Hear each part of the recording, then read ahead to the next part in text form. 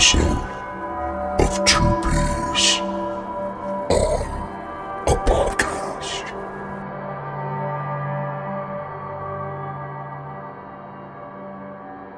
Ooh, it's the spooky season. Welcome back, guys. Another episode of Two Peas on a Podcast in October. So anybody that knows me or that has listened to the show before knows that I am hype for these episodes. It's my favorite month of the year because I get to really focus on the horror genre, Halloween themes, spooky themes, and it's a little bit of false advertising on a few of these episodes this month because we're called Two Peas, but I've got some multiple guests on a few episodes. I'm just going to come clean. And tonight's one of those. I got two of my favorite people to join me for the topic that we're doing tonight, the countdown we're doing, and they've been on multiple times in the past. I'm friends with them in real life, and I say I'm a self-proclaimed horror guy. I'm nothing compared to these dudes. I envy their horror affinities. I love these guys so much. I listen to their podcast, and like I said, I have friends and know them in real life. Justin from Epic Film Guys and Brain Stew is here. Jay, man, my dude. What the fuck is up? What's up, dude? I love you. I just can't. You recommended that we get on a video chat tonight, and seeing you, I'm so glad you did. I showered for this. I gotta have that was why I was like, I didn't want to waste that half an hour I took in the shower without someone needed to see. I mean, I gotta have a pillow in my lap the whole time, but that's fine. I'm glad you're here, and I'm glad I get to see you. Yeah. And the other guy who I love, who comes on every October, he's been on a few other instances as well, but every October I have to have this guy on. He's a staple. Jeff, I want to think this is the fourth consecutive year you've been on in the month of October to do something. Yeah, you said that last year. You were like, really? I guess I'm just surprised year after year that I'm still around, I know, like right? I figured a fiery accident somewhere along the line. But you made it, man. Cadavercast. Jeff, you guys know his voice. What's up, man? Welcome back. Thanks, man. You're going to make me blush on this episode, I think, Well, but at least I got the no sleeves for the getting the extra heat off of my body as I warm up. Right, sure, yeah. But like I said, I mean, when you're talking horror, I know these two guys really kind of live and breathe that genre, and it means so much to them. And there's so many different subgenres, right? Like you talk about horror as a whole, of course, but then, Justin, you and I have talked zombie movies before. We've dove into other genres and subgenres, alien films, like all kinds of shit, right? So tonight, I think it's fair to say this is a little bit of a subgenre. And in looking at my list specifically, in the last 10 years or so, it's really kind of taken off, I feel like. And there's been a little bit of a resurgence in this quote unquote category of horror. Why don't you guys, who wants to tell them what we're counting down tonight in your own words? Or top five what? Oh, the pressure's on, Justin. It's that thing. Yeah. Top 5 horror comedies. Yeah, dude. Horror comedies. I'm going to see what you guys... I don't give away any titles up top, but... Yeah. No, it's also horror comedy. This, I got to tell you, Gerald, this one nearly killed me. Oh, really? I took this one on thinking, this is going to be easy. Sure. I got this. I did not. I was unprepared, for the amount of movies that would just spring to mind as, oh, those are all top 5, all 30 of these. Yeah. Rough. Yeah. Kind of just to elaborate on that a little bit. I mean, I guess I'll start with you then, Jeff. When you think of the term horror comedy, or you think of that subgenre, if you will, what's your criteria as a fan? What makes it a horror comedy as opposed to just a horror or just a comedy?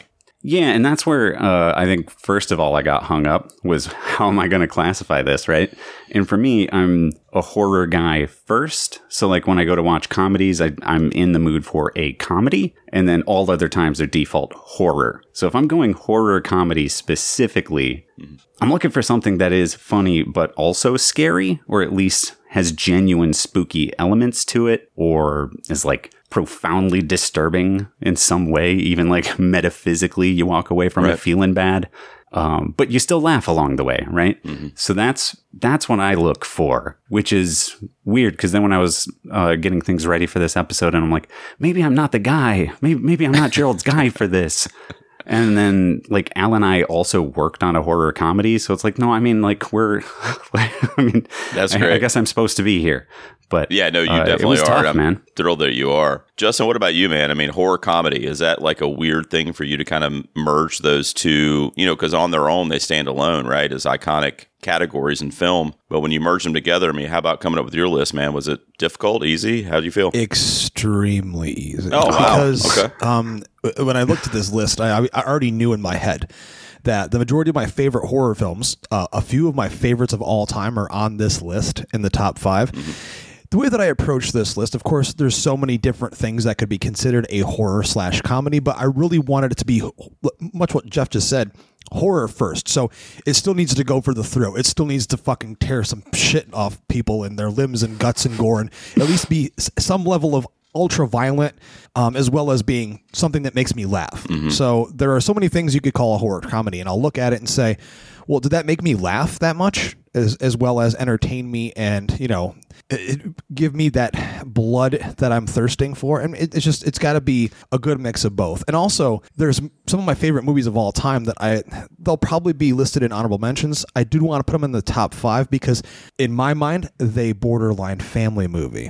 And for me, if it's true, like over the top, go for the throat horror, it can't be a family movie. I think I know what you're talking about, because there was Yeah, one you out. already know. We've talked about this before. So while it still is in the world of horror comedy, yeah, I decided to make this list brutal, motherfucker. Yeah, I get it, and I agree with both of you in a lot of ways. But when I was compiling my list, without giving away any titles, what I decided to do is, like, did the filmmaker and, as an extension, like the actors and everybody involved that you see on camera, did they really make an attempt to showcase both of those genres, being comedy and horror? Like, do we see elements of both, where if you take a scene out of the movie, it could stand alone as just a comedic gem and just make you laugh your ass off in one scene, but then you could take another scene out and you could be truly terrified and scared by what you're seeing? So I wanted, like, the 5 plus my honorable mentions that I listed here, I feel like are the closest to like a 50-50 split in terms of how,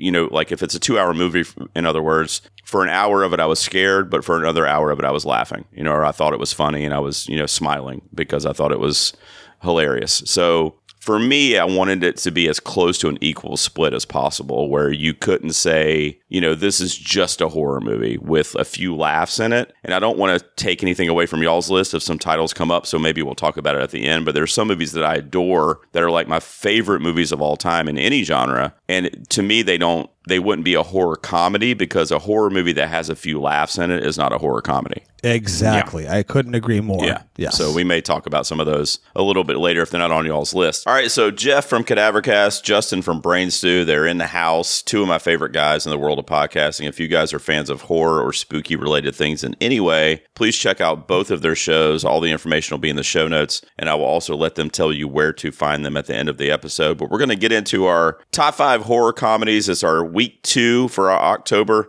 themed episodes. We have 3 more coming up after this, and as these 2 guys know, I love this season so much, and I love talking about these movies on my podcast. I try not to get super repetitive with my picks, because I'm obviously on every episode, so I don't want to have all these like repeat movies. So I might get a little cute tonight. Plus, me and Justin cross over a lot in like 80s stuff, so I don't know, Justin, you just hang tight. Just sit there. You'll be fine.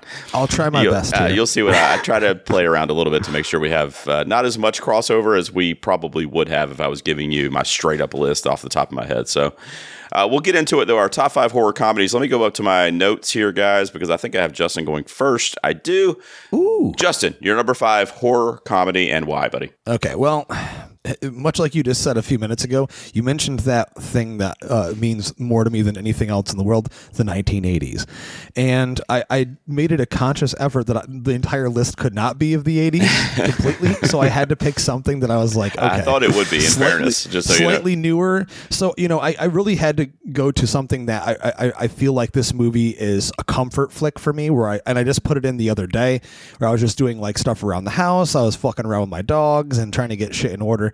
And it's just a movie that always makes me chuckle. When I first saw it, it made me laugh my fucking ass off. And it's got great gore. I wouldn't necessarily say it's really scary, but what other movie do you see where 2 dumbasses throw a Prince Batman soundtrack at a zombie? motherfucker. This is Shaun of the Dead from 2004. Edgar Wright making his directorial debut with his horror spoof. And it is legitimately one of the most heartwarming and pleasant experiences I've ever had seeing it for the first time.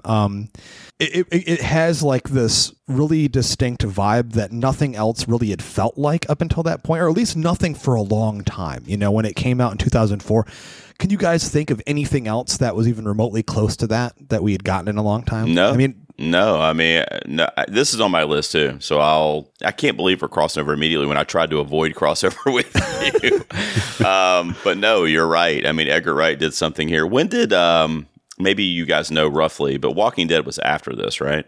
Walking Dead was after that. Yeah, so Edgar Wright and Shaun of the Dead really did something that, you know, the genre wasn't dead, no pun intended, but it did need a little shot of life, I feel like, you know? And Edgar Wright in this movie really gave that to this genre, the zombie movie. I mean, specifically, I feel like we talked about this when we did our top 5 zombies, Justin, but I agree with you, man. It really did something different that we had not gotten to that point. Yeah, 100%. It's such a blast of a movie, and it had been a little while since I had put it in. And when I put it in the other day, I was like, and I knew we were doing this. It stands up. It always will, and it's always going to be that one movie that, you know, Simon Pegg is going to. I mean, it's going to say it in his obituary, right? You know what I mean? Shaun of the Dead star has passed away, and now he's a zombie for real. Jeff, you a fan of this one? Oh man, yeah. No, it's like the balance is so perfect on this one. Zombie movies very near and dear to my heart, and this one does all the things that I want from a zombie movie, which, you know, is the kind of thing that I like, because the people who come at you about, you know, zombie movies, man, it's just like gore and stuff, so there's no point to it. Where's the artistry in it? But like Shaun of the Dead, it's characters first, it's people first. It hits you, you know, right in the heart, and delivers on the laughs. And because you care about the characters, it's then scary as hell. Yeah, I mean, it's a perfect balance. Right. When you can see yourself in the characters that are, you know, fighting for their lives, it always adds just a different layer, you know, and that happens in this movie. I mean, even though they're overseas and everything, I still see the video game geek or, you know, whatever kind of like existing within those characters, and it just connects you to them instantly. And it was written so beautifully. I'm going to talk about it here in a minute, you know, briefly when it comes up on my list, but I think it's a great pick. And I think when you're talking horror comedy, how I kind of said in the intro, my approach was like 50-50, right? And I think this is a perfect example where Edgar Wright was like, you know what? I want you to be scared, you know, but I want you to kind of laugh and just have a great time. And I feel like that is easily happens in this movie. You have a little bit of both there. So great pick, man, to get us started. Shaun of the Dead is Justin's number 5. Jeff, you're up next, man. What do you got at 5? All right. So anticipating, of course, that, you know, things like Shaun of the Dead would be immediately apparent, I wanted to throw something weird in at my number 5. So this is kind of the spot that all of the things like Shaun of the Dead got pushed aside for, so that I could do something weird for you guys. Sure. Because I'm this last year and a half, 2 years, I've been watching a ton of Hong Kong flicks, right? Mm-hmm. And there's this movie by Sammo Hung from 1980 called Encounters of the Spooky Kind that is just wild. It takes the Chinese folklore, vampires and creatures, which are absolutely nightmarish, and you throw a goofy Sammo Hung character in there who's got to fight off zombies and stuff. It's like, when it's scary because I also don't understand the mythology that well. So when like the creatures will come out, it's like, what the hell is that thing? Right. And like, it's mortifying. But then it's got great kung fu in it as well. It's got a whole sequence in it that's like, the Russian film VIY, it's spelled right. It's kind of like, it's got a sequence like that. Man, it's just fun. And Sammo Hung, along with Yoon Bio, who also plays a vampire in the movie, they got started with, you know, Jackie Chan and all that. So if you like Jackie Chan movies, it's like a horror version of like a Jackie Chan movie. And what year was this again? 1980. 1980. Justin, are you familiar with this one? I'm not either. Extremely, extremely intrigued. My knowledge in terms of overseas horror is, I dare say, nowhere near the level of American stuff. But yeah, I'm always really interested in trying to find stuff that I've never seen or heard of before. So fuck yes. Yeah, dude, it sounds awesome. Now, Jeff, would you say Encounters of the Spooky Kind? That's right? Yeah. That's an. So would you say that's like unintentionally funny, or like they meant to make a comedy or It's comedic? Yeah, very, very, very intentionally funny. Okay, all right. I mean that. Well, I'm honestly like a lot of Jackie Chan's movies are directed by Sammo Hung, so it's that same exact humor. Okay. Just like- Oh wow, that's cool. Okay, that's exciting. But with horror elements. Okay, that's cool. Yeah, I like that. Yeah, you guys will take it. I'll have to check that out, man. That's I love having Jeff from Cadavercast on. He's always giving me homework, you know, these movies that I should have seen that I just haven't for whatever reason. Justin, you're my boy. Me and you have talked about this movie before. I feel like this is an underrated, like underloved movie in the horror community. Hopefully you guys agree. Justin, I think you're a fan because we've talked about this before. But for my number 5, it's a fairly recent film from 2015 called The Final Girls. Is my number 5. Yes. Jeff, you seen this? Yeah. Okay. So I'll let you guys comment, but I mean, you know, this is a movie that is so unique and so inventive because it really plays on the camp slasher, you know, quote unquote Friday the 13th lore and the tropes of those types of films, sleepaway camp, that kind of stuff. And it just gives it this fresh kind of modern twist. You know, Malin Ackerman's in this movie, Nina Brave, Vera Farmiga's daughter, I'm forgetting her name for some reason, but she's like the lead in it. She's the quote unquote one of the final girls in the movie. But it takes, you know, it's really cool because they're like in a movie watching a screening of her mom's 80s slasher film where she was one of the final girls and she was like the scream queen in the 80s, and they get transported back to that world in the 80s and they're living in this horror movie. So you take all these modern, like, you know, not teenagers because they're a little bit older, but you know, that Generation X kind of characters, and you put them in this 80s camp slasher, and you have these two different worlds that are just juxtaposed. And like, I don't know, I just really thought it was so cool. And like, I was just like, you know, what if we, you know, me, Jeff, and Justin were at the movies and we're watching, you know, Jason X or whatever, and we get transported into that film. You know, what would we do there as bystanders in this movie that we love? You know what I mean? And it's just like they're fanboying over it because they're in the movie that they love, but at the same time, they're like, oh shit, I'm going to be killed by Billy, who's the quote unquote Jason character in the movie, the serial killer in the film. So I don't know, man. I just thought it was a great, like, self-aware homage to, you know, the camp slasher and that kind of era of horror that really, really rose to prominence in the 1980s. And this movie was in 2015. So, you know, we're getting this kind of love letter to that era of cinema. And I mean, it's PG-13 too, which is crazy. You think about all the sex in the movie and the different kills in the film, but it was edited to a degree that it ended up getting a PG-13 rating. And I don't care. I mean, I love this movie. So are you guys fans of this one? What do you think? Yeah, I mean, that's actually the reason why it's not huge for me, but I really did enjoy it. I would have loved it had they gone hard R. I mean, when you're spoofing or you're doing a new version or a take on something that primarily relies so much on fucking like Tom Savini-esque gore, give me something. Like you really got to satiate that. And I felt like it held back too much. The end battle, we've talked about this before, I remember, actually, because we talked about the end battle, and it was silly. It was it goes stupid, off the rails a little bit at the last 20 I really minutes. enjoyed for it going that far. All of the characters were really, really well done, and I thought it visually pretty much fit well in what a 80s camp slasher was. I just was underwhelmed by the lack of, like, I want real breasts. Okay, I want to see them. Sure, no bra. we all do. I want to see dudes naked too. I want to see asses, dick, balls. I want to see the whole thing, and I want to see, you know, a knife going through someone's throat all the way and them die slowly. That's just, you know, when I'm looking at that kind of movie, that's what I'm looking for. No, I get that. But it was very, very good for what it did. And I also, you know, you got to look back. You said it came out with 2014, 2015. 15, yeah. So, I mean, this is before everybody in the fucking world was trying to recapture the magic of those movies and failed. Yeah. Because make no mistake, it's been a long time. I mean, we could argue that, but where anyone has actually, you know, nailed it. You and I, Gerald, did the whole Fear Street Netflix series last year. We reviewed all of those. And it tried. And it I tried. wanted to mention that, But- because, and not to refute your point necessarily, but I mean, I did want to mention that, you know, the Fear Street franchise is the R rating, you know, that this wasn't, and I prefer this one. You know, it's softer in terms of the violence and everything else because of the rating. Well, that's because you're soft, Gerald. That's Maybe. that's the answer to that question. Maybe. But, you know, what else? And I want to hear what Jeff thinks about this film, too, because I'm curious. But also, I love kind of the mother-daughter connection in this film, too. I mean, I'm a dad, obviously. I'm not a mom. I don't know if you guys know, but I'm not a chick. No matter how much you're attracted to me, I'm not a chick. I'm sorry to say.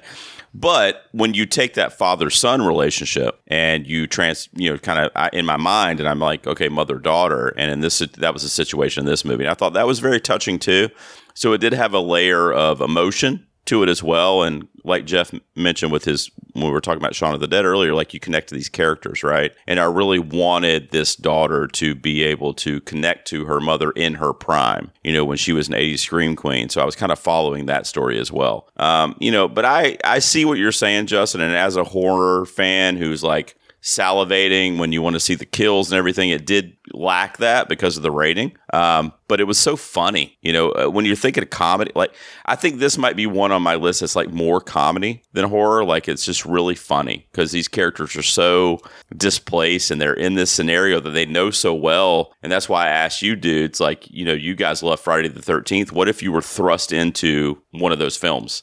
Like, it would be fucking hilarious, you know what I mean? We'd be fumbling around, like, I don't want Jason to I love Jason, but I want him to kill me, like, and it would just be funny to watch as a bystander. Jeff, what do you think about The Final Girls, man? Are you a fan of this one? And I was going to kind of point to the stuff that you were pointing out that, for me, it's definitely this, it's more about the characters, right? Definitely a character-forward piece, which does lend itself well to, unfortunately, being hacked apart by censors who want it hacked apart when you write a really good story that doesn't necessarily need the gore. Sure. Somebody wants you to lose the gore, sadly. But yeah, it was kind of like I guess it wouldn't have even been in the beginning of it. Because all through the 2000s, you know, I guess post-Scream, we had a lot of really great, meta reflective horror movies. Just every few years we'd get one that would be refreshing and smart. And this was one that came out in the midst of a lot of other movies I recall being released, including another one called The Final Girl, I think, or Final Girl, singular. Yeah, I think so, because this is The Final Girls, and I think you're talking about Final Girl, which actually I haven't seen, but I did see it in my research. Yeah, and it's just it was a smart movie. It's not one that even necessarily occurred to me for this list, but you know, it is a movie that did hit me as one that was really intelligently written from that, you know, that horror fan perspective. What would you do? Right. And that's kind of what drew me to it as well. So, guys, I will tell you, and I think Justin and I touched on this. I don't remember what episode it was, Justin, but it came up and we were talking about it. I do feel like this is so underseen from the horror community. I don't know why, but I just never see anybody talking about this movie. So if you it doesn't have like T-shirts or merchandise or anything that I'm aware of. And also, I mean, the biggest fail when it comes to this movie is I didn't get a chance to see it in the theater. I don't even know if it did a run or anything like that. I rented it, so it's same here. I came to it much later because the promotion of it was horrible. But anyway, obviously, if you're listening to this episode, you're probably somewhat interested in horror films. So check out The Final Girls. I want to say it's actually streaming right now. I think it's either Hulu or Netflix. You can find it for free right now if you have those services. So check it out. It's one of my faves of the last 10 years. And that's my number 5. So we're swinging back around to our 4s. Justin, you're up first. What's your number 4, man? Dude, you think this is a fucking costume? This is a way of life. More brains, dude. I mean, come on. These picks are so easy for me. It's got to be Dan O'Bannon's The Return of the Living Dead from 1985 and his another directorial debut, and another zombie movie. And this movie, again, straight fucking comfort food on a platter, zombie brains and all. It's just such a blast of a movie. And it's such a shame that, you know, and this hit me actually. We just lost Clu Gallagher recently. We lost James Karen in 2018. I've met Tom Matthews, and he's a joy. And I just love this cast. And of course, like, dude, literally Linnea Quigley. Anything she's in, I'm gonna instantly gravitate towards. She is such a sweetheart. I really love her so much, and everything she does. Yes, even fucking Jacko, ladies and gentlemen. I like Jacko. Okay. This movie, it just. the dialogue that is comedy driven is somewhat dry in a way. It makes you chuckle, it makes you laugh. It's not. I don't think it's written as like a traditional comedy in a sense. If you look at the other comedies that were coming out in 1985. Joke punchline. This just has like this really witty script to it, and it's just fan-fucking-tastic. Every time I watch this movie, I find something else about it that I love, and I always find something else that I didn't notice about it before. Mm-hmm. I mean, the design. I mean, Tarman. You got to think. Up to that point, we hadn't had like as iconic of a zombie as anything we'd seen in Night of the Living Dead. Right. And what they did here is just created this iconic monster, which now everyone wears on their t-shirts, has it tattooed on them. Mm-hmm. And the group of characters are all really different and interesting. And I love it. It's like, one side's this group of fucking punkers just out like partying and shit in a graveyard. Like, dude, that's me. Literally, that's right. Look at me. That's me. Mm-hmm. Like that was a kid that when I was growing up, I could relate to that. Like I used to hang out in graveyards and do all kinds of nasty things there. So it's just like this movie is basically me. And I got to book it a few years ago at Alamo Drafthouse, and there is literally nothing as religious as being in a crowd with like-minded people and people that have never seen it before, right.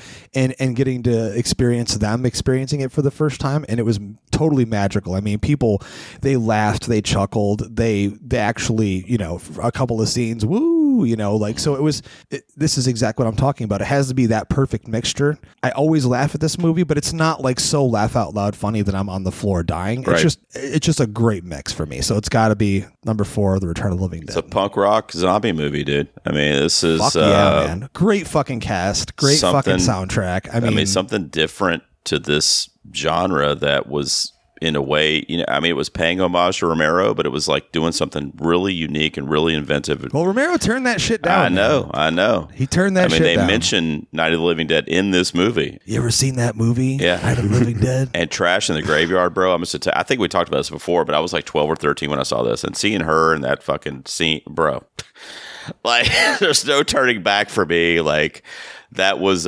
very, very impressionable on me as a young boy going through puberty. I'll just leave it at that and let you guys kind of let your imaginations run wild. Are you a fan of this one, Jeff? I adore Return of the Living Dead. It is at the core of my very being, this movie. Yeah. And it is funny too. And I was thinking about while you were talking about it, Justin, because I will be talking about it more, but just in terms of the comedy, I also got stuck with like, where are the jokes? But I do laugh at it like a lot. Yeah. It's punk comedy. That's what I think it is. Like, we don't need setups and, we don't need punchlines. We're just funny out the gate, right? We don't need to be constrained by your joke structure rules or whatever. Like, the movie doesn't give a shit, right? It's doing its own thing. Right. So I think that's where the comedy comes from. It's endearing and funny inherently, right? Yeah. I agree with you. Yeah, situational comedy, if you will. The situations that they're in, it's what makes it funny, and then their reactions to the situations. Yeah, I agree. And, it was so, like, just revolutionary, honestly, in a way, if you're talking about the zombie as a subgenre, because, these zombies are thinking for themselves and they're, like, plotting and, before it was just brains, that was it before. More brains. But we do get that, though. We do. We do. And I'm pretty sure, I may be incorrect on this, but I'm pretty sure this is the first movie where they actually directly talk about zombies eating brains. Maybe I'm wrong on this. I can't think of one where it's very, very specifically brains, because I think it is like just everything. So you might see them eating brains, but everything else is fair game too. Return of the Living Dead is Justin's number 4. Jeff, you're up next, man. What do you got? All right. So my justification behind this one is very similar to yours with The Final Girls, actually, Gerald. Because it is very much about the genre itself, and in being about the genre becomes incredibly funny, situationally, of course, as well. And it's 1985's Fright Night, because of course it's the 80s, man. Like, Fright Night is so good. The reason it's lower on my list, I actually thought this was going to be number 1. Like, originally, although most of my choices at some point I was like, no, that's number 1. But at a point I was like, this is going to be. But I rewatched it and it's like, the harrowing moments in this are just so harrowing that it's like hard to bounce back out of like some of those death scenes and just laugh again. It's like too serious after that. So it pushed it down, I guess, a little bit, but damn if it's not hilarious and haunting in like equal measure. And quotable as hell. Like, I quote it constantly, as I'm sure many of your fans listening do. Yeah, I mean, it's one of the greats, man. I mean, Chris Sarandon as Jerry in this movie is, I mean, I know Justin agrees with me, but it's literally the term horror icon is, I mean, 100%. I mean, Jerry Danders is there, dude. So in that conversation, I agree with you, Justin. I know you're a huge, huge fan of this. What do you want to say about Fright Night? You'll be hearing me talk about it in a few minutes. Okay, all right. Well, I mean, it's a perfect pick. I mean, literally, there is. I feel like I totally get where you're coming from. Like, there are moments of like, the more you watch the movie, I feel like as I've matured with it, I think when I was a kid, I didn't really notice as much those serious moments of when we lose a character and the impact of that. But now I'm like, whoa. It is hard to like come back from that, especially when you're that invested in the characters. Yeah. But I mean, this movie is literally like, in my viewpoint, like when I think in my head horror comedy, this movie is what I gravitate towards and grab, and like, this is the one. You know, this one for me, it didn't make my list because A, I was trying not to cross over with Justin, and I know he's a freaking super fan of this movie. But B, I don't know, I think of this more as a horror film with like laughs in it, because I remember when I saw it as a kid, it really scared the shit out of me. So, like, it's a horror movie. Like, I wasn't laughing back then, if that makes sense.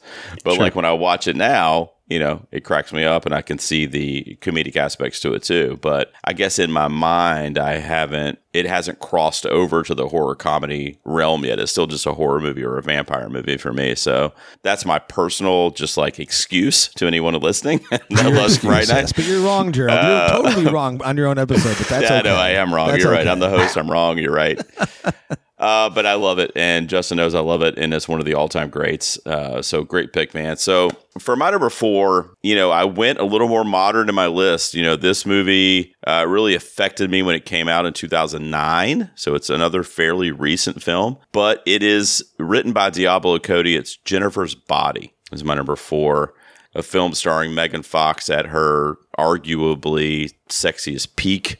And also Amanda Seyfried in there, J.K. Simmons, Adam Brody, a lot of great characters in this film. But this movie, it's just like Mean Girls as a horror movie, Clueless as a horror movie. You know, and that was kind of the way it was pitched. I had read in different articles and stuff that I read. And, you know, those are iconic like teen comedies. So you take this teen comedy and you just create this like demonic possession, kind of like almost zombie-like horror film with some great effects, and Megan Fox doing her thing in this movie, dude. Like, I'm unapologetically a huge fan of hers, and I know people think she's robotic and like whatever. I freaking love her, and I always have. And I feel like in Jennifer's Body, this is her best work, because she really just chewed the scenery, and she was able to use like her sexuality and her kind of allure to not only tell the story, but really like suck us in as the audience. And, you know, if you could think about, if you guys are fans of movies like Clueless and like Mean Girls, like those are hilarious, right? So you take those movies where you're just like laughing your ass off at these like high school kind of like haphazard characters, and then you kind of insert all this demonic possession horror into the mix. And you also have these females just kicking ass and just like taking care of business, and the empowerment that's involved there, and kind of like the social message that's kind of built into that. So I love this movie. I don't know how you guys feel about it. What do you think? Jennifer's Body's my number 4. Who wants to comment on that? I'll take it. I'm a big fan. I actually just yesterday switched stuff around in my cult films syllabus for this coming quarter. Oh, cool. And Jennifer's Body got inserted into the screening schedule. So, like, nice. It has presently been very much on my mind. I'm a big fan. Yeah. It didn't make my list. I don't know why I didn't think of it, but I'm glad you did. Yeah, well, I can't get away from this movie in my mind. You know, it just hit me at the right time in my life, you know, in 2009 when it came out, I guess. And I did see it in the theater, and I've seen it many, many times since then. And I don't know, man. I just feel like it just hit in all the right places for these different people that were at the infancy stages of their career, like Megan Fox and Diablo Cody. And like, I don't know, Amanda Seyfried, even to a certain extent, like, you know, she was early in her career, and it was just like there was Jennifer's body, and then it was like you saw they just blew up, and it just hit at the right time for me. Justin, are you a fan of this one? I can't remember if you and I have ever discussed this film before. Oh, it's been discussed. It has it between you and listen, I feel like it has because I caught some shit for it. Oh, wow. I've never seen it all the way through. Oh, okay. I do feel like you mentioned that to me. Horror fans, burn me at the stake. That's okay. Poke out my eyeballs. You got to see it, my though, eyeballs man. off. Dude, this is the craziest thing about this movie is, in the last couple of years, I'm sure you both are aware that there's this resurgence and this cult that's surrounded it and all these people that have been supporting it and championing it and telling people to watch it. And I've had it in every queue. So when it leaves a streaming service, I find it on the next one and then I put it in my queue and I just have not watched it. And, you dig it, man. Give Megan Fox shit or whatever, and I thought she was garbage in the Transformers movies. Was she robotic like a Transformer, Gerald? Maybe. I mean, but I love her. I've always thought she was attractive. I mean, the stuff with her and her current beau, Machine Gun Kelly, is whatever it is, what it is. Like, who cares what people do in their own time? It's just she looks hot in what she's wearing and shit. And if she's talented, she's talented. And did you check her out last year in the what was the home invasion film she was in last year? I did not watch the new, but you told me to. I told you to. Said it was good. Jeremy loved it. Good. Jeremy loved it. He did. He told me to watch it as well. But I mean, this is definitely one I want to watch. So this is that thing. Like, I swear to God, Gerald, every time I do these episodes with you, you give me a couple movies to watch, and it'll take me like 4 fucking years to watch it. But I promise that I will watch this one. I have seen bits and pieces of it on television when it first was starting to air. And I mean, this is this is essentially Clueless as a horror movie. So if that intrigues you, and I love Clueless. I mean, Jeff, is that fair? I mean, that's a fair, absolutely, yes, 100%. And I mean, and Megan Fox is really good in it. She's fantastic. But I was also a latecomer to the movie as well. I didn't watch it until, I don't know, maybe 3-4 years ago. Oh, wow. Okay. It took me a long time to get to it, but there was a solid 4 or 5 years where I don't know what my deal was, but I was just like not watching any new horror movies. Yeah. Well, I was in film school. I was watching a lot of Fellini and Bergman and shit, I think that was the bigger problem there. But when I finally got around to this, I was kicking myself for not having jumped on it sooner. Because, I mean, she's really good in it. The script is really funny, and it's like, what's Diablo Cody? So, Juno and stuff is funny too, y'all. Yeah. The whole high school, high school is horror. I mean, living through high school, middle school and high school is horror, and there's one scene in this movie where Amanda Seyfried is talking to a friend of hers, and she's like, she's evil. Jennifer's evil. And she's like, yeah, I know, because she's like the head cheerleader or whatever. And Amanda's like, no, like not high school evil. She's like really evil. But, that's kind of the humor and where the script kind of the base that it kind of the foundation that it starts on. So, Justin, what do you got at number 3, man? Welcome to Fright Night. There it is. For real. Yeah, it's got to be there. And what can I say that Jeff hasn't already said? I mean, thinking about this as a kid, the first time you watch this movie and there's a character that's just like you. Mm-hmm. He's just trying to get laid and he loves horror movies. And he's like any other high school kid where he's just dealing with normal problems. And then, of course, he looks out the window and he sees a vampires moving in next door.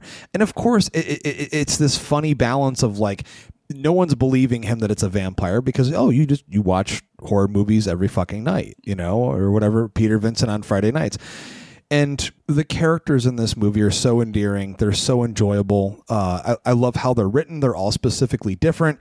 Chris Sarandon as Jerry Dandridge is an all-timer vampire for me. And I mean, like, when you talk about top 5 vampires, dude, he's going to be on there for me. Without a doubt. He's just so charismatic. He's so sexy. He is the definitive 80s vampire. Like, you can't even name another one, for me at least, that comes remotely close. Yes, I mean, there's The Lost Boys. That's a conversation to be had, and I love that film as well. Those films, the weight will shift depending on mood, but for me, I'm always that guy that champions Fright Night a little bit more, because it's goofy and it's fun and it feels a little bit more down to earth, and dude, you're so cool, Brewster. I mean, dude, he gets like a fucking sloppy Joe in his face. I mean, that's your main character. You know what I mean? Like, That's your protagonist, and he's just this normal kid. There's nothing special about him. He does drive. I mean, that's the thing in the 80s, though. I mean, with every movie, you can look at back at in retrospect and be like, dude, how did these kids like have these historic cars that look really nice? I mean, his is even a little bit beat up, but I'm like, those cars were expensive in the 80s too. Like, he should be driving some shit Buick or something, you know? But no, I mean, the soundtrack, I mean, J. Gill's band's Fright Night and, you know, Brad Fiedel's score, Come to Me. That's everything perfect about this movie. The nightclub scene is by far one of my favorites because it perfectly captures what the movie is. Yeah. It's this 80s thing. And the vampire genre had kind of, you know, been stuck in the coffin for so long until during this time period where it made a huge resurgence. And it all had a different vibe to it. It was more fun. I mean, except for when we got to Near Dark. There's a little fun to be had there, but that's a really mean movie. It's a dark movie, yeah. The thing with Chris Sarandon in this movie that's so mesmerizing to me is like he did that thing where you're frightened by him and you don't necessarily want him to win in the end, but you also like wish you could be friends with him, and like I wish I could fuck him. Yeah, or fuck him. Yeah, sure. Yeah, fuck him or be him. Yeah, exactly. If you're a guy, depending on your sexuality. I'm exactly. Saying, you look at it's like, a very conflicted. It gives you a very conflicted feeling. He's so cool. Yeah, exactly. You know, he's one of the coolest vampires ever, for sure. Yeah, he killed it in that movie. So great pick, man. Is Fright Night for your number 3, Jeff? You had Fright Night at 4. So what do you have at 3?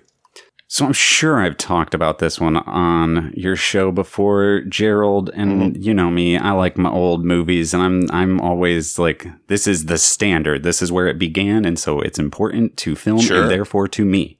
So 1948's Abbott and Costello Meet Frankenstein is amazing fucking pick. Yeah, dude. I mean, it's the horror comedy. It's the one that started it all. And I was like, just so I would have something new to talk about, because I was sure I talked about it. You did. We did it when we did Family Horror. The Family Friendly, yeah. Yeah. Because it was Al's number 1, I believe, as well. Yeah. But yeah, so what I was looking into is I was like, okay, so the guy who made this made a movie that's hysterical, but also delivers on classic Universal spooks, right? Like, I mean, you know, Dracula coming out of the coffin and stuff. It's presented in a very classically spooky way. And I was like, what else did he direct? But he didn't really direct any other horror stuff. Really, he did Abbott and Costello Meet the Killer Boris Karloff. But then he would go on to like direct 90 episodes of Dennis the Menace, right? And it's like he made this movie that like is the father of all, you know, horror comedies to come thereafter. Yeah. It wasn't even a genre Dennis the Menace. That point, really. Yeah. So, yeah. It's wild. It shouldn't exist, but like it's an anomaly historically, and thank God for it. You know, you mentioned this last year, almost a year ago to the day, actually, and I had not seen it or didn't remember seeing it and watched it. I watched some of it on YouTube, Jeff, after you came on my show last year. And just to see the, like, I don't know if slapstick's the right word, but, you know, just... I would say they're within that realm. Yeah, sure. They're within that realm. The farce, they also called it farce. Yeah. But to do that and to have those, like, obvious horror elements built into it, too, was just, like, as a horror fan, was so cool to see when looking back on it. You know, because we know what a horror comedy is now. We're talking about it tonight. And to be able to look back at kind of like the infancy,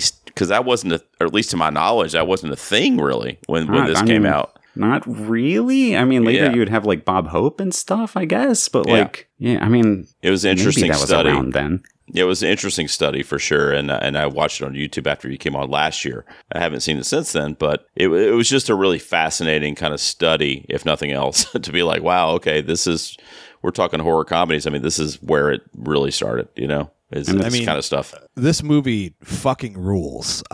Yes. This is an amazing pick, and I won't even lie. I mean, I expected some really interesting picks from you, Jeff, but I didn't expect something that totally slipped my mind, and I feel terrible in not even including this in my honorable mentions, because a few years ago, Peacock, I think it was, had like all of the Abbott and Costello monster movies for free when they first debuted their app, and I went through all of them for the first time ever because they weren't like readily available unless you'd already purchased them or anything, and I'd always been waiting and like really passionately wanting to watch them, and I loved all of them. Yeah. And I still feel like one of the best werewolf transformation scenes of all time is in these movies. It's just you got Lon Chaney Jr. back in this shit. I mean, it's so funny. I love that kind of humor myself. I'm a huge Three Stooges guy. I love Abbott and Costello. I just love that time period so much for comedy. I actually laugh way harder at that than I do at anything today. Like, I'd rather laugh at like some very simple slapstick situational moment than like a dick joke. You wouldn't think that by the way that I speak, because I talk so much about cock, but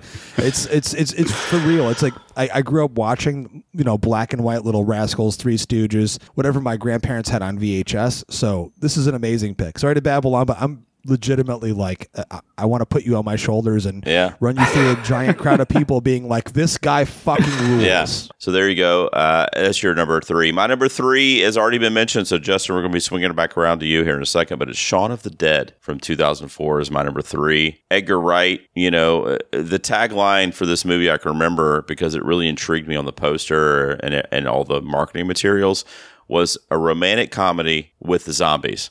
And that's really all you need to say about this movie, because that's literally what it is, and Simon Pegg is playing this character that, Shaun, who just like wants to drink with his buddies at the pub, and like he wants to make sure his girlfriend's happy, and he doesn't really have much going on other than that, and then as that like kind of careless nature, his existence, and then all these like this zombie apocalypse is taking place around him, and it's just so inventive. It was so cool at the time, like you already mentioned when you talked about it, and it just really just shot life into the zombie genre, I feel like. And if you look at a timeline and you're looking at a calendar in the history of like zombie films, and you look at 2004 and you look at kind of like a few years before it, and then you look at 2004 and you look after it, when you have stuff like The Walking Dead and Land of the Dead shortly after this, everything else we've kind of gotten in the last 15 years or so, like it's kind of, I don't think it's coincidental that the success of this movie really had a lot to do with that kind of rejuvenation. So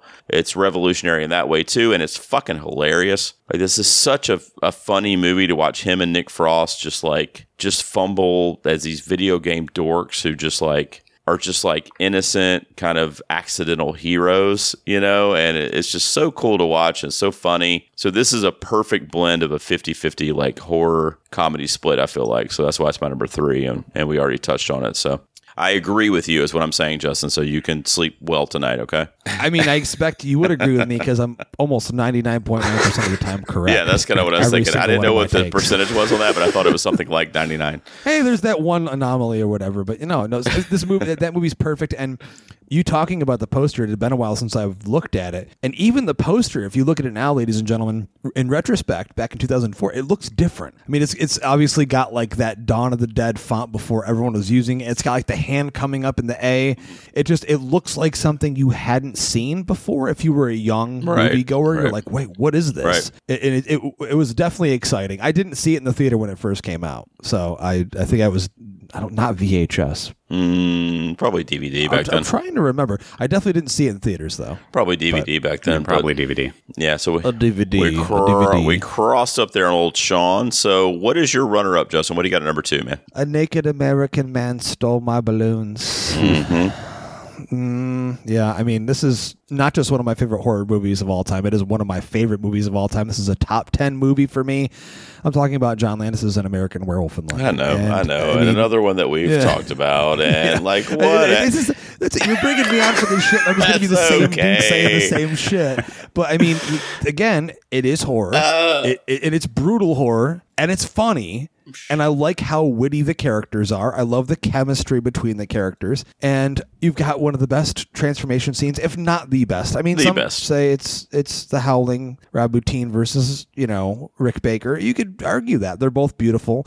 I feel like I prefer the Rick Baker transformation because it doesn't take like 5 fucking minutes.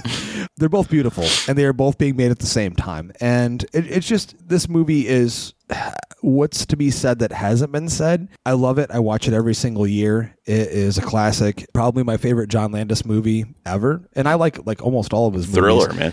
Yeah, dude. I mean, dude, literally, I've got like a collection of vintage Thriller shirts, man. I know Thriller is like my favorite video thing. Like, yeah, I just love Landis.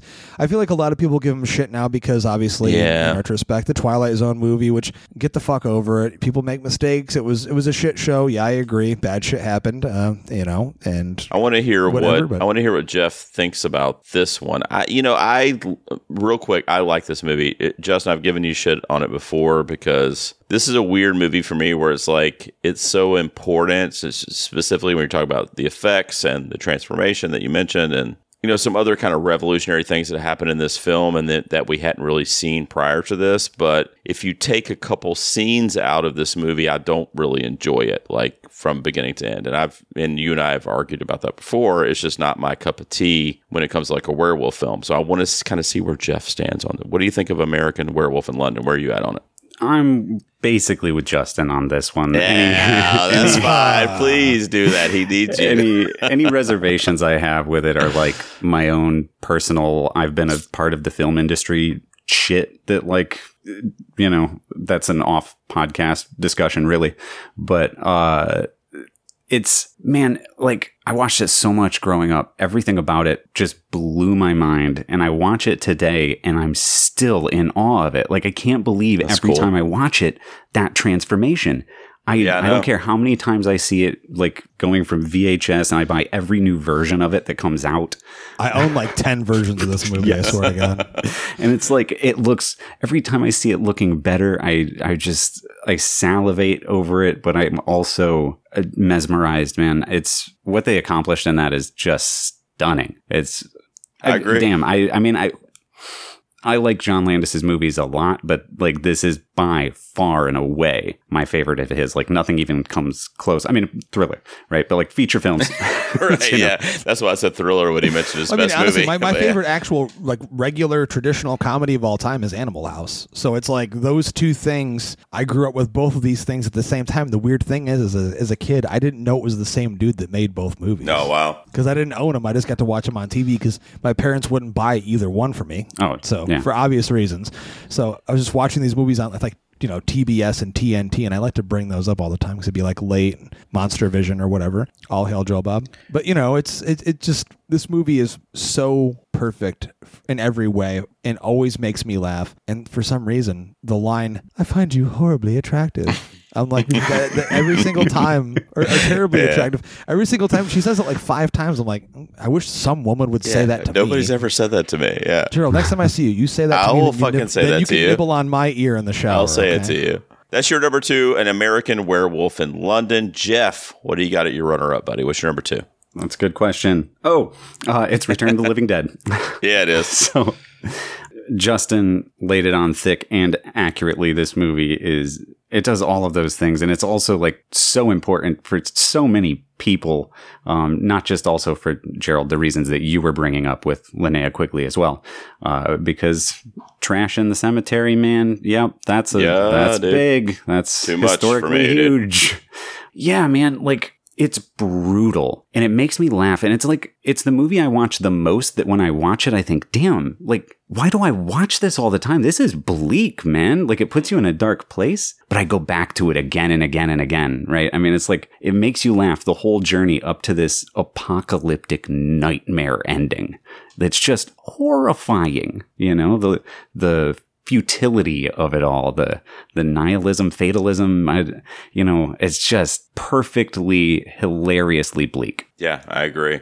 Justin already talked about it too, and I agree on so many levels. I love this movie so much. It's definitely one of my favorite 80s films too. So a little cross up there. Return of the Living Dead is your number 2. So my number 2 is a movie that, and I said I was going modern on my list, right, guys? So these are pretty current from 2020. All right, not even 2 years old as we're sitting here. And when I saw this movie in the theater, which was during COVID and the whole thing, I went to see it at a drive-in in my car by myself. I know what movie this is. I already know. By myself. I was already such a huge fan of this filmmaker for some other films that I actually considered for this list that I'll touch on here in a second. But from Christopher Landon is a movie called Freaky, guys. Yeah, baby. Guys. Great movie. Great movie. this movie, so if we're talking 2020 on, this is the most entertained I've been with a film from start to finish. Like it was so entertaining to me as a horror fan, as a comedy fan. Like I was laughing my ass off. There were so many great one-liners. Vince Vaughn has always been one of my favorite comedic actors. And him taking on this role where he's essentially playing a teenage girl is just comic gold, dude. Like it is literally like you couldn't have even thought of how great this was going to turn out. And, you know, a great newcomer in the film, Catherine Newton in the film. I loved her in the movie as Millie. But this is a Freaky Friday film. It's a high school comedy, and it's like, yeah, we switch bodies, but instead of me switching bodies with my mom and it's quirky and like whatever, I switch bodies with a serial killer. All right, so now I'm this hot teenage blonde who is literally a badass serial killer, and Vince Vaughn, like I said, is playing the version of her. He's the 17-year-old scared little shy girl.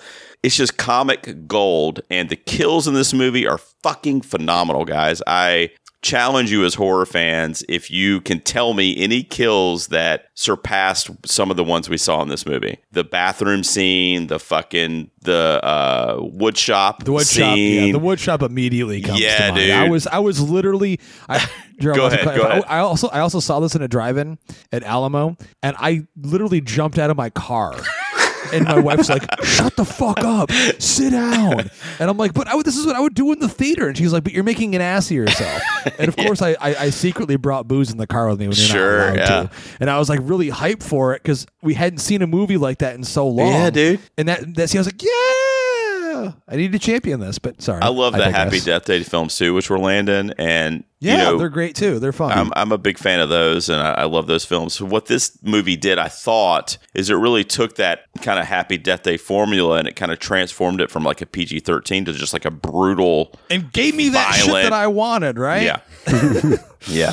And I loved it. And I was laughing equally, you know, as often as I was scared by the antagonist in the film. And, you know, what Catherine Newton did with the red leather jacket and fucking, you know, in my opinion, I mean, I don't know because I don't have a crystal ball, but I feel like 10, 15, 20 years from now, that could be seen as iconic. That image of just that high school girl, like, as this brutal kind of serial killer embodying her. And I already mentioned the memorable kills in this. Jeff, you seen this one? Are you a fan of this? I have not seen this one. No. I wanted to because I liked the Happy Death Day. And then I sat down to watch it a couple times and gotten waylaid. And then 2020, I mean, we all know, instead of watching that, I watched Van Nuys Boulevard like 12 times. So like, I don't know, man. Like, it's just, it didn't happen. Well, I don't know. That excites me to a certain extent because I'm going to bug the shit out of you now. I'm going to bug the shit out of you now until you see that because I feel like you will fucking love that movie, dude. It's like it's got that teen comedy, but just brutal, like really violent. I almost don't want to give anything away with some of the kills that happen in the movie, but it really is a bloodthirsty, fun ride, you know, and I really dug it. And it was really close to actually being my number one because of how just like enthralled I was during the whole runtime of the movie. I mean, it's a hell of a sales pitch, man. I've wanted to see it, and I'm ashamed. So there you go. All right, so we're up to our number ones, guys. Freaky's my number two. Here we go. Our number one horror comedy across the board. I've been modern in my list, as you guys know. And I don't know, I've kind of avoided Justin's crossover, like even though he threw Shaun of the Dead in there, which I didn't expect. I don't know. I tried to be different look at this guy. For one of them. But what do you got? Meet me at the pub and tell me what your number one is, buddy. I'll swallow your soul. I'll swallow your soul. I'll swallow your soul. I mean, this is the easiest for me, but, you know, not even traditional in the sense when you think of it as a comedy, but it fucking is, and it makes me laugh every time. Evil Dead 2 / Evil Dead 2 Dead by Dawn from 1987. Sam Raimi's classic. Yeah, I know. Untouchable classic. I can't with you, dude. Like... We avoided crossover this whole fucking time, dude. Okay, whatever. Right, that's fine. All right, you tell me real quick, off the top of your head, what did you think I was going to have at number one? I mean, any idea? Any idea? No, no. I obviously didn't know because anyway, we'll get there. Talk about Evil Dead 2. Again, it's so hard when you know, these are these movies that you talk about with your buddies. You've talked about them for years and years and years, so it's kind of difficult to think of new ways to describe your love and affinity for these movies, but I mean, I like The Evil Dead. I like it just fine. I enjoy it. I own a bunch of versions of it, and I've watched it since I was a kid. But this movie, literally, when I watched it for the first time, and I'll never forget it, I was tripping my fucking balls off on acid, and I was 16 years old. Yeah, I was that old when I saw it for the first time. And my buddy had it on VHS, and we watched it on this tiny ass little TV in his room.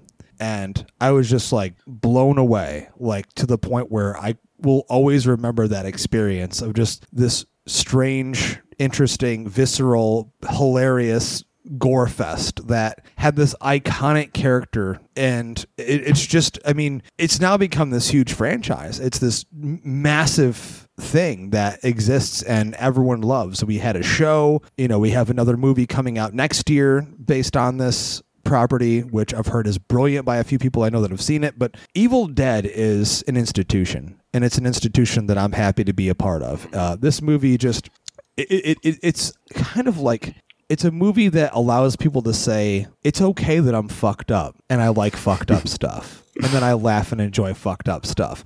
And it's Sam Raimi in his purest form. I really do think this is his first movie where he really just, in an unbridled way, got to just be himself as a filmmaker, present what he wanted to, that he wasn't allowed to in The Evil Dead, to the capacity that he really wanted to. Or maybe that he didn't know he wanted to. I mean, there's a lot of different conversations. There's a lot of different stories he's mentioned, and why he approached basically doing the same movie that he already did. There it is. Number one. I agree, dude. I'm going to talk about it in a minute. Fuck me, dude. Jeff, what do you think of this flick, man? So, unlike Justin, I'm actually more of a fan of the original Evil Dead than I am like any of the rest of the series. But it's like a really personal thing, right? It's when I was, I was 14 or whatever when I saw the Evil Dead movies. And it was like, I saw it, and here are these guys from Michigan making a movie in a cabin that I could see how they made it. And I was like, I can do this, right? And I make films today. Like, I'm still a filmmaker in no small part because I saw The Evil Dead, things like Night of the Living Dead.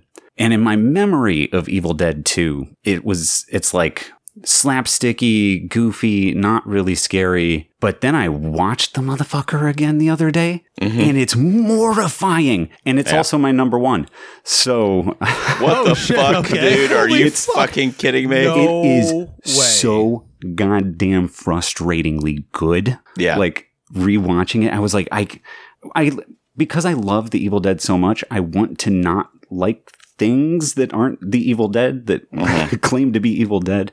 But damn, man, Sam Raimi just knew what he was doing. Like Justin said, he found this avenue to take this story in some new direction that is like, again, maybe he didn't know he wanted to take it that far. Maybe he always did, but where he took it is a really weirdly uncomfortable place to be. Is you laugh and you feel terrible at the same time. And here's Ash, and you love him, and he's goofy, but he's also got to saw his goddamn hand off, and then he's a demon, and it's like it's a roller coaster, man. Like, yeah, it's perfect. I don't know what else to say. Yeah, I mean, it's my number one too. So here we go. So and this is the most insane thing, though. Like, ladies and gentlemen that are listening, and guys, seriously, Jeff, Gerald, we didn't discuss these lists prior to this. No idea. In fact, I crafted my list thinking I would try to avoid you a little bit. But yeah, I should have known. I should have known. Holy shit! I should have known. I didn't expect Jeff to have it as well too. This is absolutely. I'm gonna go to bed sleeping comfortably. I swear to God, like a little baby with my thumb in my fucking mouth. I mean, wow. Yeah, I mean, to piggyback on what you guys already said, it's my number one. Also, I mean, when I came up with my October episodes, and I was looking at horror comedies because I hadn't done that in previous years, and there were some like freaky that I really wanted to make sure I talked about, but I was like, there's no way there's anything better than Evil Dead 2 in this category, in this subgenre. I mean, Sam Raimi has become an icon in filmmaking, and this is kind of where it started because, like Justin said, he essentially did the same film as Evil Dead, but he kind of made it funny, and he kind of made it like tolerable where you like, you're still scared at points, but you just have a good time with it, which was, when this came out in 87, like, the 80s were the renaissance for horror films. And I mean, everything that you kind of like comes to your psyche when you think about different subgenres in horror is like, it was probably born in the 80s for the most part. And Sam Raimi was in the middle of all that. And he just kind of said, you know what?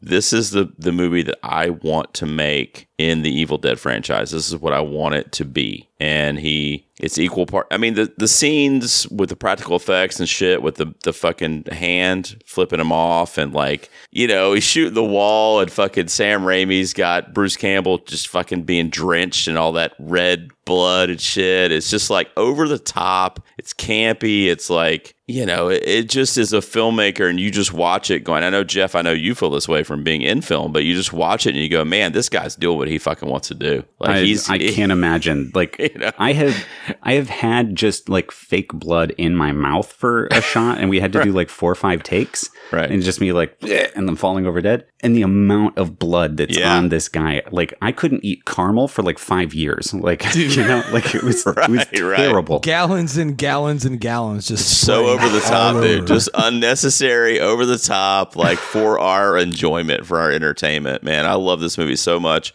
I love it so much that because I knew we were recording this night, I put it on today. I was off work today. I watched actually both of them. I watched Evil Dead 2 today. I had them on like on the background while I was doing shit or whatever, but I've seen them 100 times and it's so good, man. It's so good. Like it is, at least if you're narrowing it down to like 1980s, like it is the horror comedy of the 80s, you know? And then when you start looking on a broader scale and you look at movies like a lot of the ones we named tonight, like you can look at them and you can say, oh, okay, there's elements of Evil Dead 2 and all that stuff, you know? And that's why it's my number 1, because my number 2 through 5 or 2 through 10 are Evil Dead inspired in a way, you know, and like they borrow from that franchise and from this movie specifically. So it's almost, I can't believe we matched up, guys. All three of us. It's interesting too. I'm going to get really like weirdly academic for a second, but like I'm also thinking about what you're saying here with regard to the comedy, the physicality of what's happening in Evil Dead 2. Mm-hmm. And maybe what makes it so perfect is that it is like Abbott and Costello Meet Frankenstein, so much that classic comedy. Yeah. You know, I mean, it is Three Stooges.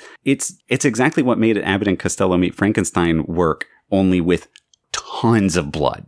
Tons of blood, and this very hyper stylized way of shooting. Oh, the style of the movie is just fucking brilliant. Yeah, when the demons are chasing them and the tracking camera and shit, like that shit wasn't being done. That's what I'm saying when I compare the Evil Dead to Evil Dead 2, and like I said, I love the Evil Dead, but Evil Dead 2 perfectly captures that kind of comedy that I love, like I said earlier on. And it does have slapstick, but it applies it in a modern sense within the 80s with all of those things, those amazing practical effects, the gore, and the camera work that is just literally unmatched. I mean, you watch that movie, I still don't think that if you look at any of the other Evil Dead movies, and I love the remake too, I love it with a passion. Bro, get ready. We're doing our horror remakes next week, and I'll tell you right now, it's a fucking good one. I just think that when you watch this movie visually, I just can't think of another movie that has that kind of fucking forward thrust of energy that throws everything in your face. I mean, the close-ups and you know, those camera movies that Raimi's so well known for, that, and I'm so thankful, and I'm going off here, but fucking people needed to champion Doctor Strange this year, because the King came back and he made a movie, and he made it like Sam Raimi would make it, and you got those camera shots, you got those angles, you got that fast forward thrust to close up that you hadn't seen in a long time, that he hadn't done in a long time. And, you know, it was a shot to the arm to someone that didn't give a fuck about Marvel anymore. But I was like, dude, I'm the Sam Raimi. It's Doctor Strange. I'm going for this. And it's just great to see a filmmaker that, you know, 30 years later, roughly, you know, 30 years later, right? This is 87, right? So yeah, 30 years later, is still doing his thing and doing it perfectly. Yeah. Evil Dead 2, one of the greatest movies. We matched up on our number ones, guys. I'm not surprised, but I am surprised at the same time. Like, I don't know. There's so many horror comedies in the world that I didn't see that happening, but that should tell you, if for some reason on some fucking plateau you have not seen Evil Dead 2,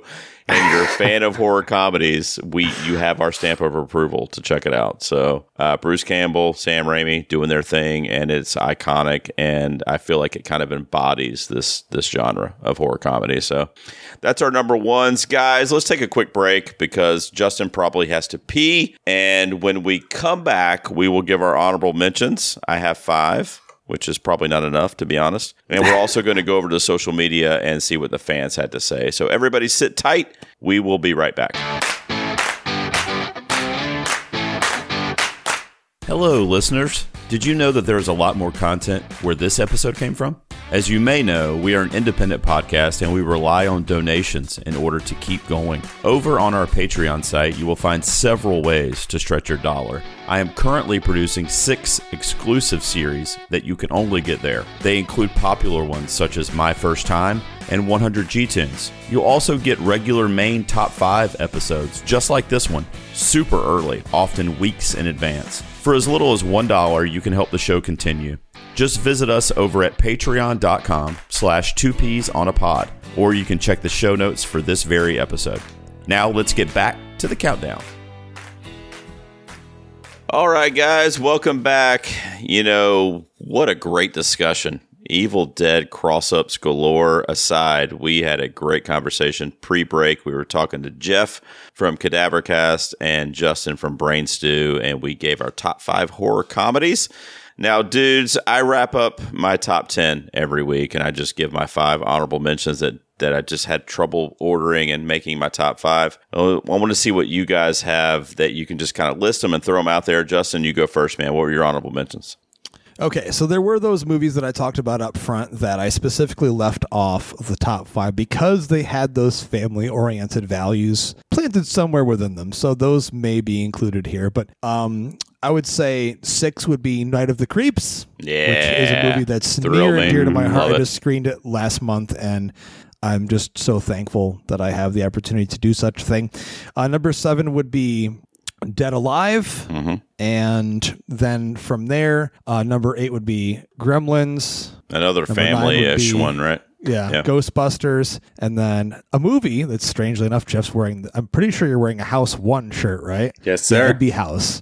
And I was like, last time we recorded together, I'm pretty sure you were wearing a shirt of a movie that was on your list. Christmas Evil. Yeah, Christmas Evil. That's right, yeah. So, and I was wearing a different shirt that night, but yeah, and I'm wearing a shirt of another Christmas movie tonight, which in the middle of fucking... What do you have on? The end of it. What do you have on? It's Black Christmas. Oh, okay. I didn't see it. Yeah. The new one, right? The one that just came out a couple years ago. You can go choke on a massive cock. Can't believe you bought that shirt.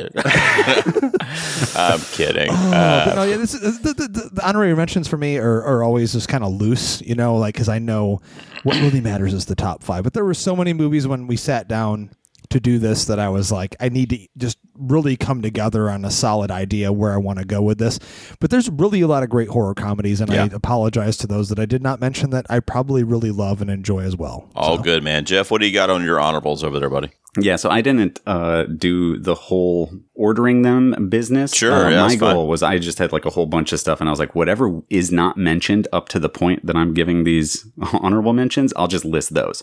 Okay, sure. As like bonus recommendations. Let's do it. Roger Corman's A Bucket of Blood, 1959. The Japanese flick, you could debate it, but One Cut of the Dead from 2017. Yeah, I'd say so. Yeah, that's a good one. My heart is in... that movie's so beautiful. That's a good one, I love it. That's great. The Burbs. Sure. Reanimator. Cracks me up every time.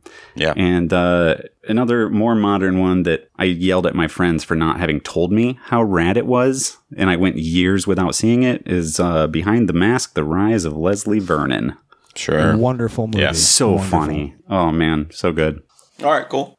Well, let me, I just list my 6 through 10 pretty much. So and some of them have been mentioned, but so I got a couple gems in here. I kind of very intrigued to see what Justin and Jeff think about some of these. So I'm surprised we did not mention, though, what would be my number 6, which is Drew Goddard's The Cabin in the Woods. I'm surprised that didn't come up tonight because I feel like, at least from a modern perspective, that's fucking A+. What do you guys think about that film? Do you want to know something? Yeah.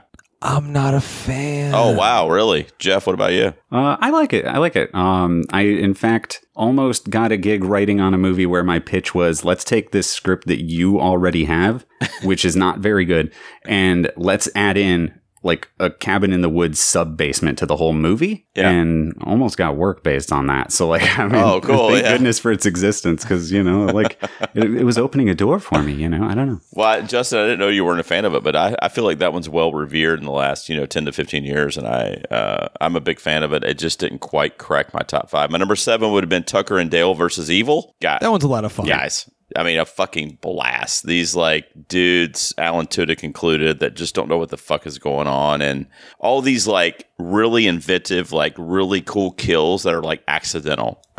Like the wood chopper or the wood chipper, and just so many really cool. I'll never forget watching that for the first time. It was literally a rainy day. I was all by myself, and my wife was off somewhere doing something, and it was just on Netflix or something. Yeah. And I threw it on, and I was so astounded by how much fun it was. It was so fun to watch. It was such an enjoyable movie. Yeah, it's a great flick. You have such a good time with it for sure.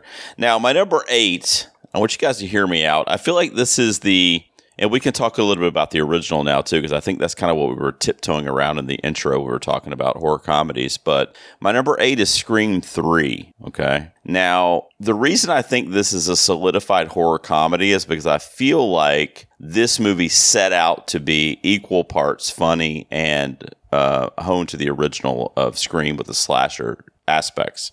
The first Scream, or really the first couple Screams, were more like slasher horror films with like funny parts in it. Like, I agree with that specifically part. Matthew Lillard, the first one, because he was fucking hilarious. But I don't know. I feel like Scream 3 was so detached from the rest of the franchise that it could be considered a horror comedy. So that's why I put it on here. What do you guys think? Well, I mean, I have to champion our good friend Ryan C. Showers, who has basically, in his own way, really championed this movie so highly that it's got like a resurgence and a huge cult following because of his podcast. We're great friends with Ryan, and I love what he's done for that movie. And I've definitely come around on it a little bit too. It's not intentional, though, Gerald. That's the thing. You don't think? I don't think it matters. I don't know, man. Well, no, it's intentional in the sense that what they had to do with the movie was dumb it down. Well, because of Columbine. Because of Columbine. Right. We already know that. Wes Craven talked about it, and obviously it's the only Scream movie up until the newest one that was not written by Kevin Williamson, so it's got a different sensibility to it. Right.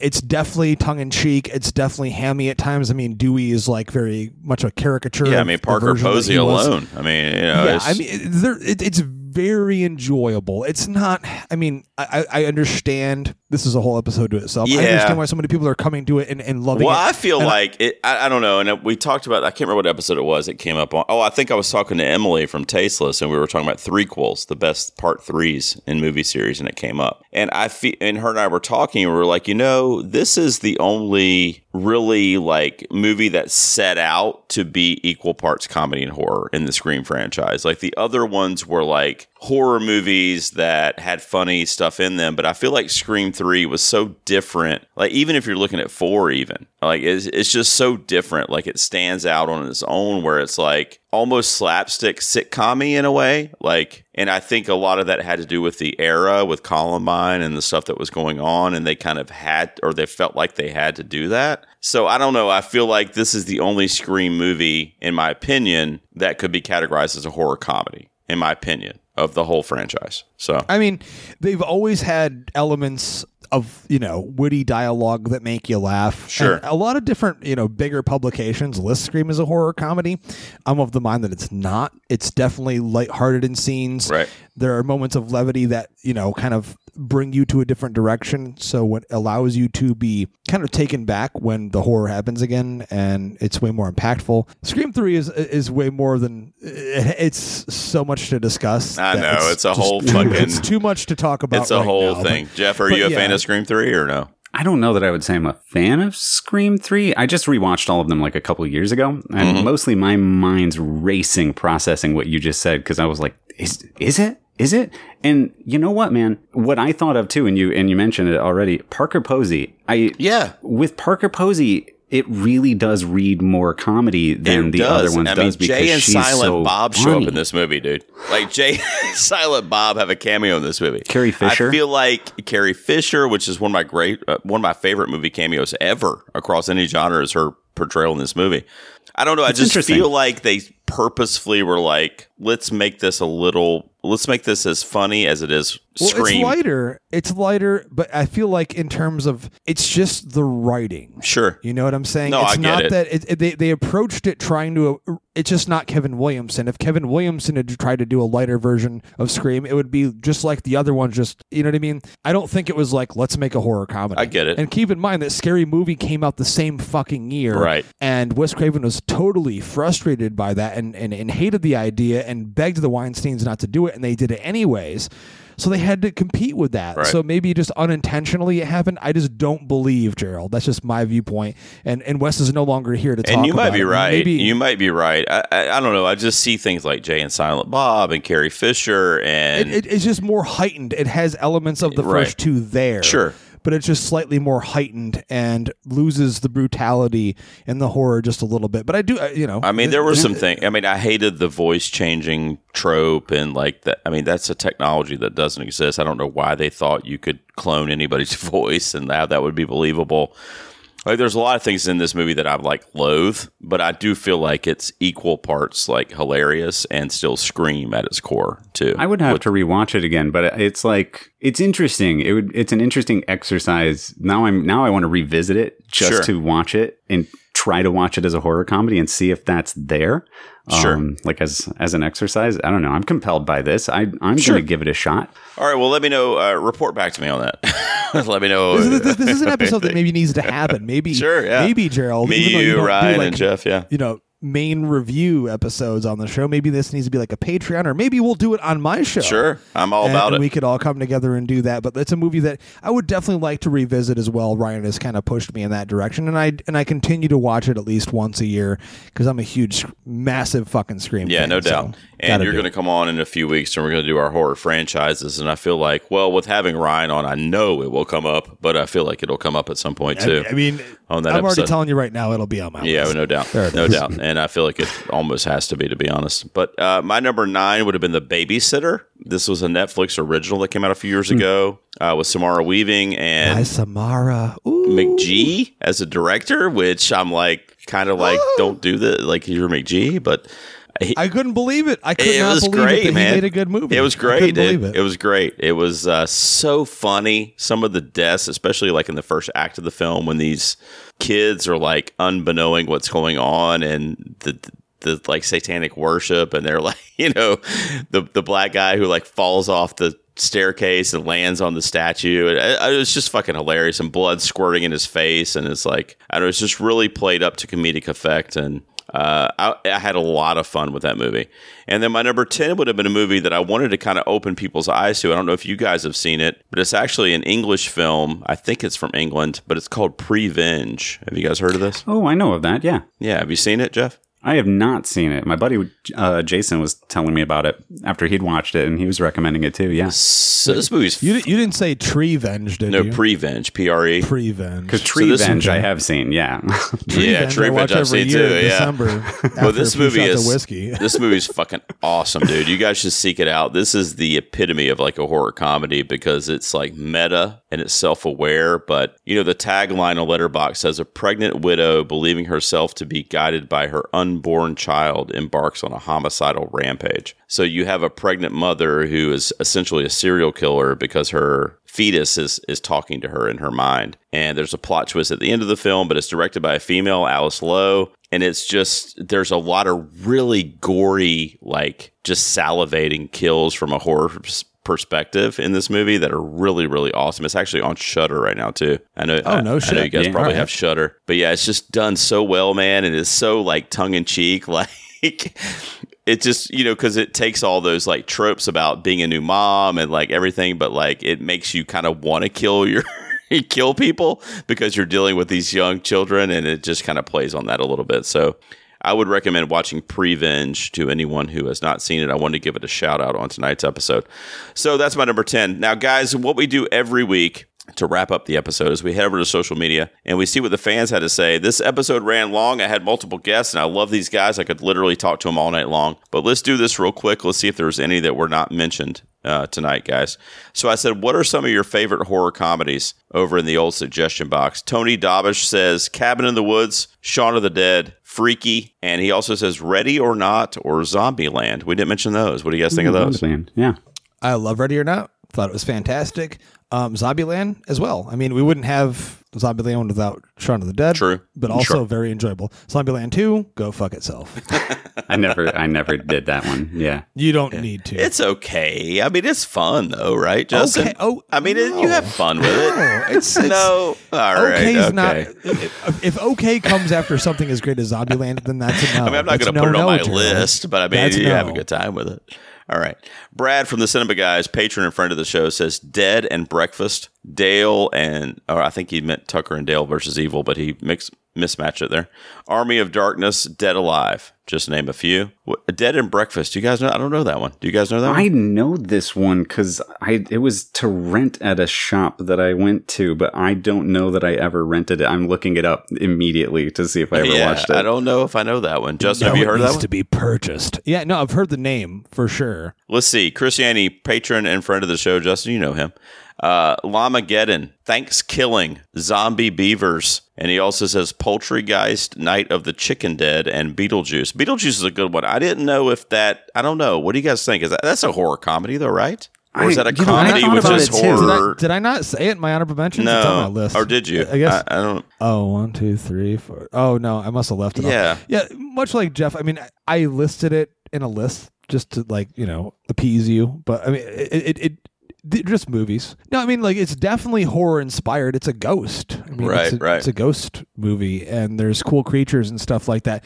I remember specifically being a 5-year-old and my parents renting it for me, and it's before I saw the original Batman, and the snake as the railing, terrified me, and my parents had to turn it off. Yeah. So it's legitimately like the first experience I remember as a child being scared by a movie, and my parents having to turn it off, put me to bed, and explain it was a movie. So I would dare say it is, but I mean, other than a couple of scenes, it's not really meant for scares, Right. but it is most definitely horror inspired. So. Yeah, Jeff, you and I talked about this one in depth when we did our Tim Burton episode a few years And ago. it's one of my favorite movies ever as well. I mean, but Yeah, it's a good one. That's a good one. It's a good mention. Joey from So Wizard says Tucker and Dale versus Evil, Evil Dead 2, Army of Darkness, Ready or Not, Freaky, Final Girls, and Bodies, which is a new one. Justin from Brain Stew. What do you have to say about Bodies? I haven't seen that yet, so don't spoil it for me. No.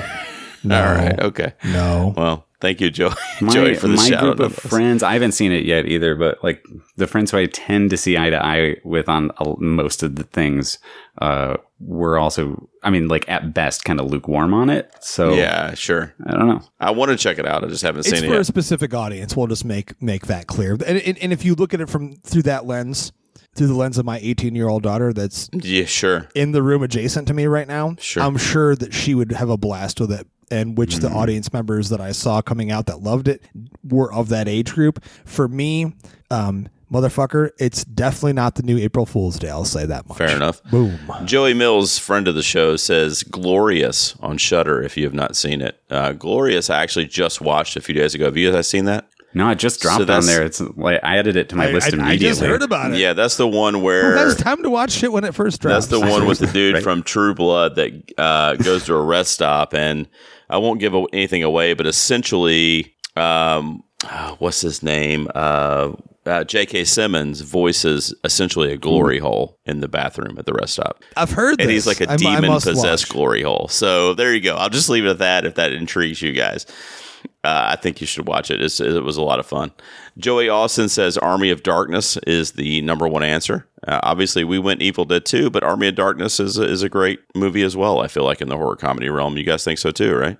I enjoy the hell out of it. I mean, it is actually the first Evil Dead movie I saw, but it's one that I think of as comedy with horror elements. It's definitely heavy I agree comedy. with that 100%. It's definitely heavy I leaning love in the it, but comedy. it's definitely just, I mean, the Ray Harryhausen influences and everything. Sure. It's just, Yeah. Yeah, Dan Roski, top tier patron of the show, a promising young loyal. He says, Creep Show, Eating Raoul, Fright Night, American Psycho, and Young Frankenstein. I love the American Psycho shout out because I don't know. I mean, I guess that was campy enough to where it was intentionally funny, right? American Psycho. It's a dark comedy for sure. Yeah, I agree. I love that shout out because I did laugh my ass off, but I also thought maybe I was demented that I was laughing so hard at it. Michael Hill, patron and friend of the show, says Zombieland, Warm Bodies, Shaun of the Dead, Hansel and Gretel, Witch Hunters, and What We Do in the Shadows, which was, I think that was Tim Burton too, right? What We Do in the Shadows, the movie with Johnny Depp. Or no? No, that's Dark Shadows. Oh, Dark Shadows. That's right. That was Tim Burton's adaptation of the classic television show. That's the one I was thinking of. Which he butchered it. And yeah, I know. But Eva Green was fucking hot. My daughter loves it when it came out, and I actually put it on really drunk last week. I'm like, oh, it's on Netflix. I'll put it on for a minute, and I was like, oh yeah.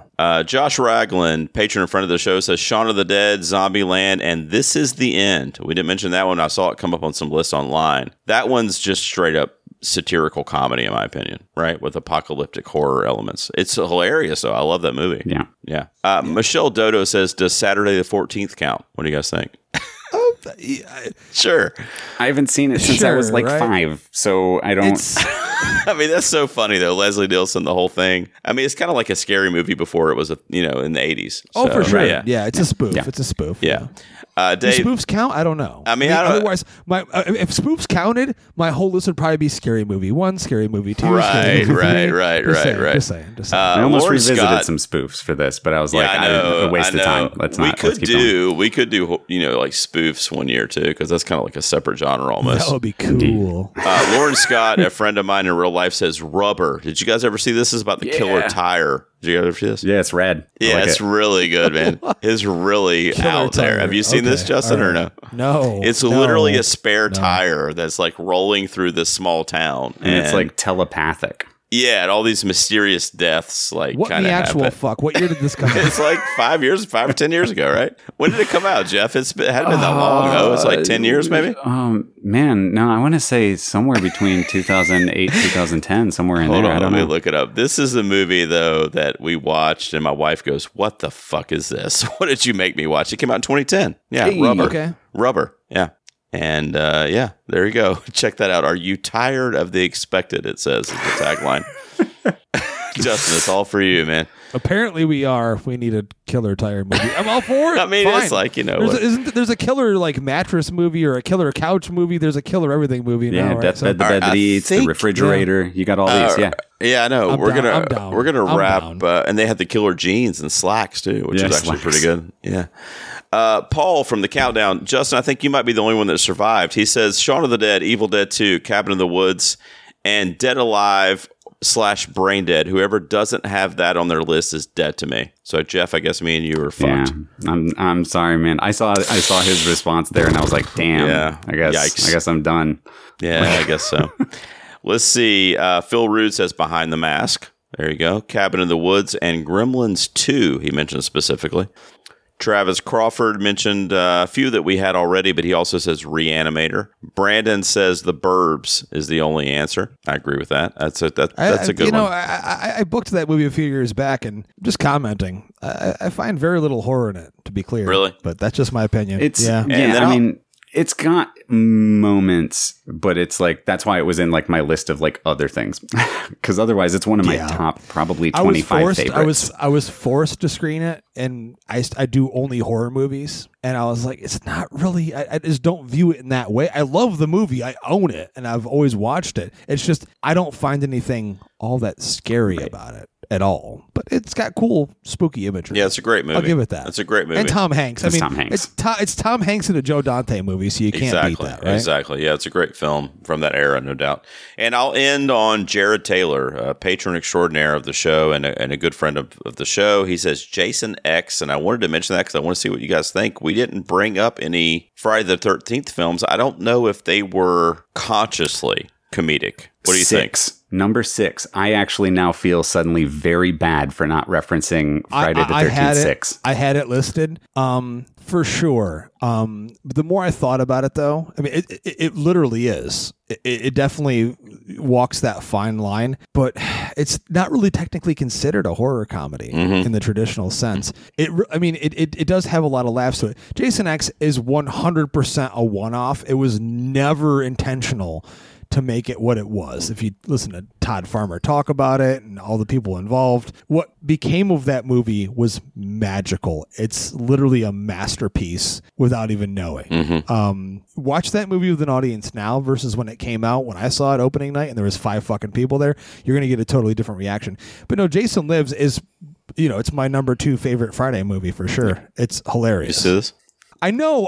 But that's not that's not the final chapter though, Gerald. It's not the final chapter. The final chapter is the best one. Yeah. Oh, 100% man, there we go. Fuck out of here, Gerald, on your own show. On my own show. Get the fuck It's out. our show now. We're the 2 Ps. Good thing it's over. I own it. Dudes. Jeff are taking over here. Dudes, I love you guys. We ran a long night tonight because I love talking to you guys, and I love talking horror with you guys. And every year you come back in October. Justin, you're actually going to be back in a couple of weeks. We're going to talk horror franchises, so you're not done yet. I am? Yes, you are, motherfucker. Get your list ready. And Jeff, I know you've been under the weather and everything else, and it means a lot to me that you were able to make it out to do this tonight. And you best believe I'll be calling you next October as well. Because and dude, you sounded great too. You killed it. Sneezing. No sneezing, no coughing. You sound very healthy. You're fine. I took some Dayquil before we recorded to be fully clear there. With pumpkin beer. With pumpkin beer. Pumpkin spice I didn't Dayquil. think about that. That's a bad idea. Don't do what I do. Because I actually didn't have one when I sat down. Gerald was like, "Do you have a pumpkin beer?" I was like, "Oh, there's some in the fridge." Let me go get Gerald, it. look what you did to him. Oh, God. Peer pressure, Bad Gerald. influence. I Don't can't check do the this news show tomorrow. anymore. This is my fault. This is dangerous. It's too much substance abuse to the tilt. Pumpkin spice Dayquil. I didn't know Vicks came out with that, but I'm glad you're testing it on air there. Let's tell the guys real quick as we wrap up here. Jeff, where can they find you and Al? But I guess we didn't.